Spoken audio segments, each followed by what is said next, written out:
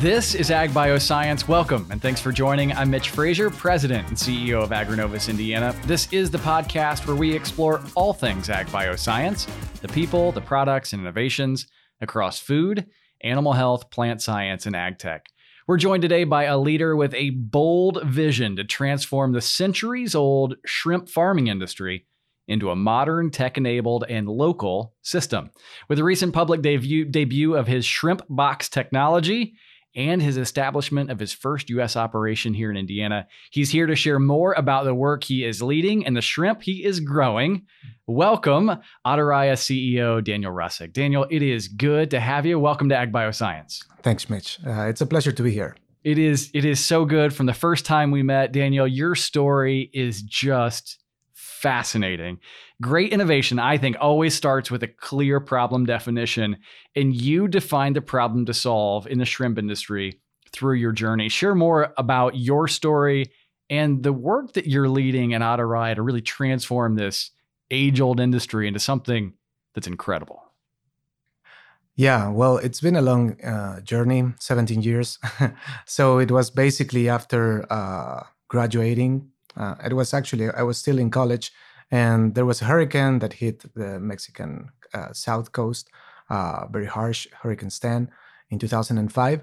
And I was the president of the student council of my university, and we decided to basically gather goods after watching, these emergency disaster news stories. And this was my first connection with the coast and with the oceans in a way, not in a vacational way. Sure. Right. So that basically changed my impression about a lot of things, poverty, and I studied economics. So I thought I knew what I was talking about when we were talking about poverty or development or opportunities. So we decided to start an NGO and to focus on enhancing productive skills for fishermen. But just by talking to fishermen, it was very clear that there was no future there. Fishermen told me, "Oh, my granddad just went out 3 times a week, and that was enough to feed our family and to cover our needs. My dad would go every day 2 hours, and no problem, we would be satisfied. Now I need to go 3 times a day. I need to wake up at 3 a.m. and then go back at 9 and then go back at 5. And sometimes I don't even get money for fuel." So after researching the data from FAO, it was very clear that there's no future in wild catch. But at the same time, we saw an amazing opportunity in seafood demand because it's growing. It's growing on a per capita basis. So you have this amazing opportunity in which you have a big industry that is about $40 billion, $50 billion. That's just shrimp. Aquaculture is $200 billion. And you have the traditional source of supply, which is wild catch. It's not going anywhere. We are just, it's hard enough to keep it at its level of production. So then the obvious answer was aquaculture. But then we raised money for that. We hired some consultants, experts, scientists, and it was very clear. And we had a project ready for traditional farming in Oaxaca. But then we had a former minister for environmental protection in Mexico on the federal level. And she basically told me, if you do that and you're successful, you will destroy a pristine environment and you will destroy the jungles. And do you want to do that? And Wow. Then we said, maybe not. So that was in 2009. So that was already 4 years of work. So we got back to the drawing board and we looked for innovation. And so we found scientists basically in Israel. We sent them in. We composed a very nice letter. we basically asked for help and we said, we want to do this. We want to enable farming in these poor areas and or underdeveloped areas. And one of them, Dr. Shmuel Applebaum, he's actually featured in the Startup Nation. This is funny because I was reading that book, and then on chapter, I don't know, it's probably chapter 6 or 8, I don't remember. But the opening chapter, it has a quote like, when they said When I said that I wanted to grow tropical fish in the middle of the desert, they thought I was crazy. So I was reading that while I was waiting for him to come from the airport. No, so I was Small speaking world. exactly. Yeah. So this was amazing. So, long story short, we looked at different kinds of technologies that basically featured sustainability, and basically that means in aquaculture zero water exchange, because traditional aquaculture relies on a huge, like on an urban scale, exchange with the environment. So water in, water out. That means pollution, and also shrimp farms are located by estuaries, so by mangrove forests. Mangrove forests, at least in terms of capture of carbon capture, are far 5 times more efficient than any rainforest in the world. And also, they are basically the nurseries for the ocean. Mm-hmm. So we really needed high efficiency in terms of surface area, and also control against disease and zero water exchange.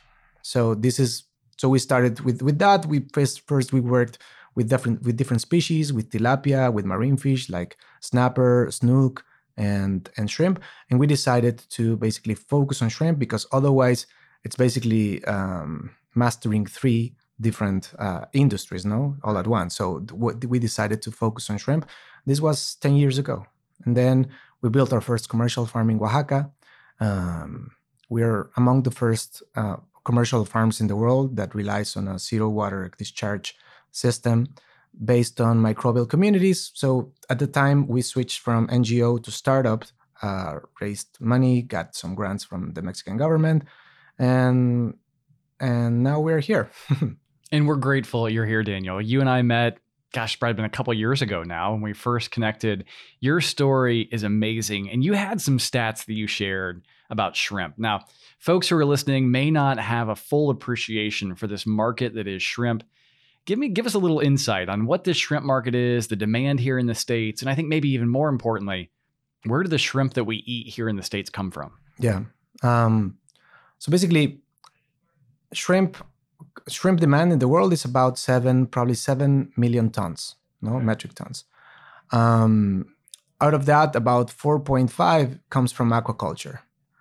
And this makes it into so the market, if you consider wild catch and farming, it's around 60 to 70 billion dollars worldwide. So aquaculture is basically $50 billion. There was a report from Rabobank that came out last week. Very interesting. It has a lot of data. And if you see the main difference between shrimp farming and, for instance, other kinds of proteins, is that seafood in general relies on international trade. And this makes sense because there's, 500, 1,000 different species that are consumed in the world. And if you want tropical shrimp, it cannot come from Maine, right? So then we are relying on wild catch, on nature, basically to supply us with our food, which doesn't make any sense. Relying on the ocean for getting your ceviche makes as much sense as relying on buffalo herds to get your burger. No, it doesn't really make any sense. But it is what it is. No, so basically in the 20th century, there's been a transition.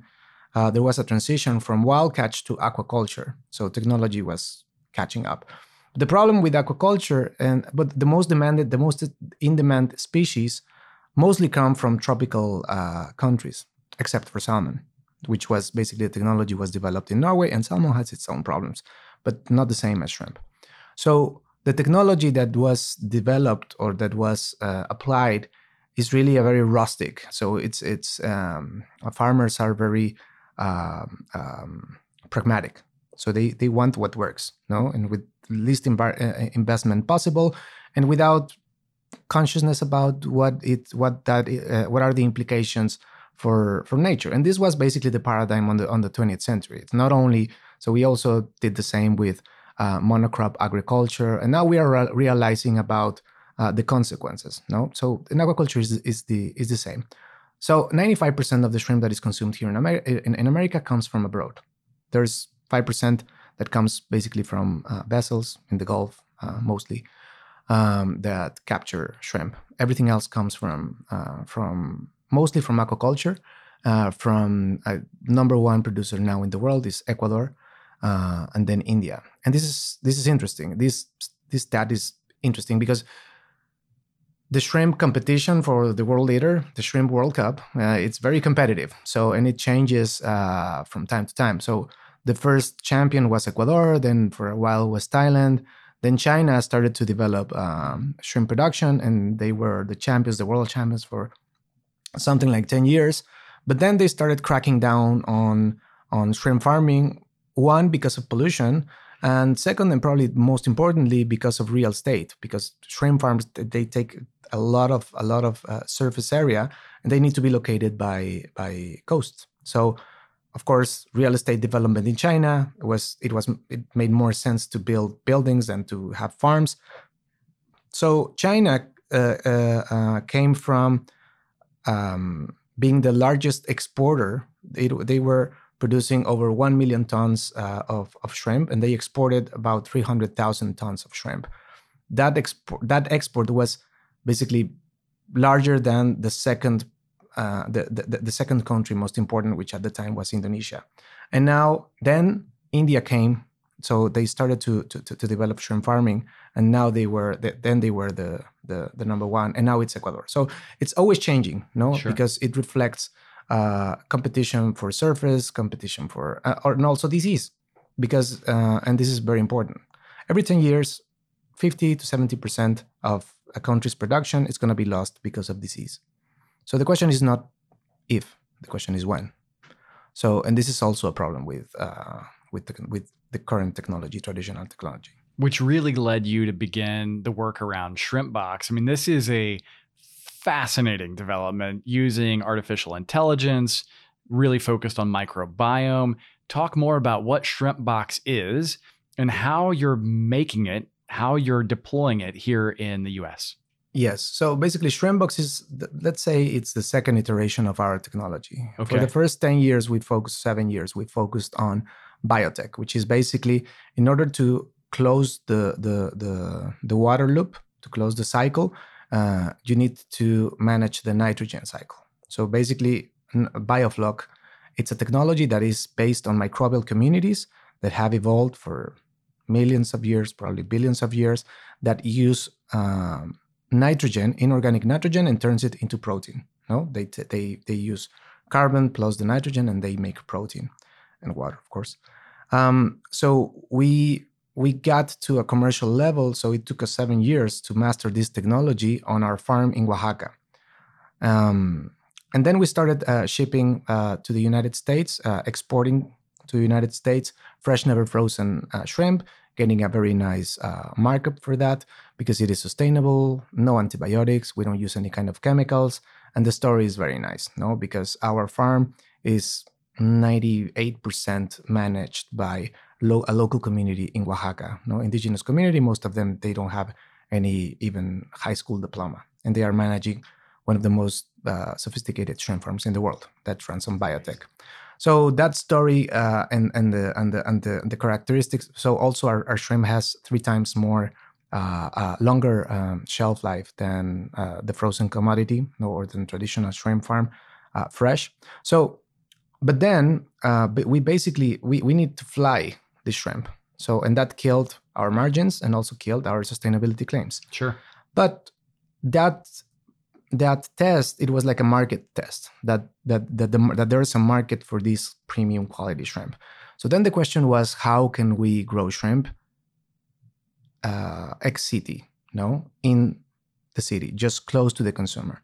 And this really changes the basically the business model for shrimp farming. So then, apart from biotech, we started to develop the second part of our technology stack, which is software. BioFloc, so you gain this control of the environment, but the cost is complexity, because now we need to track many variables. It turns really into a biochemical endeavor. Sure. Because now we need to manage these microbial communities and its environment. So if you train somebody, it's going to take very long for them to make the appropriate decisions, to understand the complexity. But for software, it's kind of easy. No, because you program these interactions, you program some parameters, green light, yellow light, red light, blah, blah, blah. And then when if needed, and if the software doesn't know what to do, it can ask help from a human expert, right? So then in terms of AI, this is like an expert system, like a centaur, because plus a human, no? So that software part was the second one, but the third one is automation. So basically engineering, because here cost of labor is way higher than Oaxaca. No, cost of living is way higher here, so labor cost is way higher. So what we did for a long time is through the software we basically mapped every protocol that is needed in order to grow shrimp. I think that we are the first ones in the world that have this map for macro processes, basically broodstock maturation, larviculture, nursery, and grow out. And of these 4 macro processes, we have plus 80 plus protocols. And each protocol has inputs, has outputs, has skills. And then we could design basically gadgets, hardware to replicate what the human was doing. And then the software is basically interacting with the input, getting the input from the pond, and then the output in terms of interactor, so in terms to deal with solids, to feed, to get the data for water quality, oxygen, blah blah blah, skimmer. So we developed many hardware that a lot of hardware that it was designed by us. We learned from other things that are around in the market, but we decided that it was best that we do it ourselves. So we design our software, we design our hardware, and now we manufacture the Shrimpboxes. So Shrimpbox is also a shipping container. Why is it a shipping container? Because a 40 feet HQ shipping container is basically the biggest thing that you can move around the world. Sure. For cheap, no? So this is basically why. So but then it's hypermodular. We can manufacture shrimp farms that would be plug and play. We have, instead of building farms, if you see, so there are examples, there's experience with building shrimp farms in places like the United States or in some countries in Europe. But one of the main problems is that designing a shrimp farm is very complex. It costs a lot of money and it takes a long time. And you need a lot of permits and unions. I don't know. So we basically skip all that. We manufacture them in Mexico, and then they are ready to use for the farmer. So for the farmer, it's very easy. It's plug and play. Then we supply the inputs, and then we can start producing. Yeah, the story around Shrimpbox, Daniel, and the work that you're doing here in Indianapolis, I love it. Just a couple of weeks ago, TechCrunch featured Atarraya and the work that you're doing. And I love that they talk about this. I mean, they used your plug and play naming as they said, hey, this is the new plug and play version of shrimp farming. I think what's so interesting, we see this rise in interest and demand, flow of venture capital into controlled environment agriculture, specifically around leafy greens, right? We see indoor growing operations. This really is that for shrimp farming, right? We're able to push the point of production close to the consumer and then be able to deliver fresh, never frozen protein. Yeah. Yeah, it's fascinating. Yeah, and the main difference is that, and I think that I think it's the first example that's dealing with protein, with animal protein, which adds another level of complexity, because with leafy greens, you don't need to think about behavior, no? Whereas in shrimp, you do. And also, one very interesting difference is that there's leafy green production here in the United States. The United States is very good at leafy greens agriculture. There is nothing for shrimp. So I think that's a very important difference. Daniel, it is so good to be with you. Time for one more question. When can we expect to see, I'm going to make it 2. When can we expect to see an Atarraya grown shrimp on our plate, number 1? And number 2, what's next? Atarraya grown shrimp here in Indianapolis? Yes, of course. 45 days. Wow. So at Thanksgiving or at Christmas, we can expect Atarraya grown shrimp. Yeah, a little production in the beginning because so these shrimp that I'm talking about, they are already in Belmont Street. They're about 2 grams. So by then they will be around plus 25 grams. They will be very nice. And we can have you to have a taste. Perfect. And what's next for Atarraya? So right now we're building and basically using our first demo training farm. We want to test Shrimpbox in its final environment, Sure. because we did some tests in Oaxaca, but there is easy. Here it's hard, and we need to improve efficiencies, mostly in energy and labor. So in the beginning, we will be catering to the premium sustainability-driven market, but our goal is in the next 5 years to be able to compete with the frozen commodity and offer basically a higher quality, no chemical alternative to the frozen commodity. Daniel, I am so glad you chose Indianapolis to Me locate too. this first U.S. operation. He is Daniel Russek, founder and CEO of Atarraya. Daniel, it is so good to be with you. Thanks for making the trip. Thank you very much, Mitch. And thank you for tuning into Ag Bioscience. You can get the latest Ag Bioscience news and insights from discussions just like this by subscribing wherever you listen to podcasts. While there, check out our entire library of archived episodes, and you can always learn more online at agrinovusindiana.com. On behalf of the entire Agrinovus Indiana team, I'm Mitch Frazier, saying thanks for listening. We look forward to seeing you real soon. This podcast is a product of Agrinovus Indiana in collaboration with Inside Indiana Business. Hosted by Mitch Frazier. Panel episodes by Gary Dick. Produced by Kayla Chittister and Fabian Rodriguez. Photography by Kaylee Kerr. To get all Ag Bioscience news all the time, visit agrinovusindiana.com.